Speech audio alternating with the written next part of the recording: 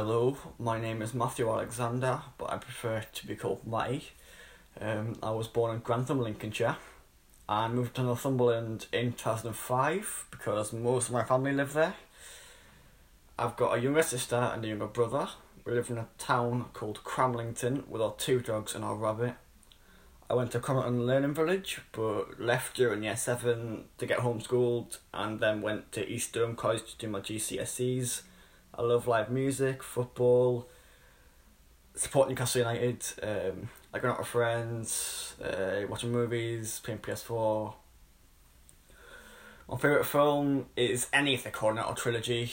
I got into media through Tyneside Cinema Film Academies, where I've done The Factory and Documentary Academy.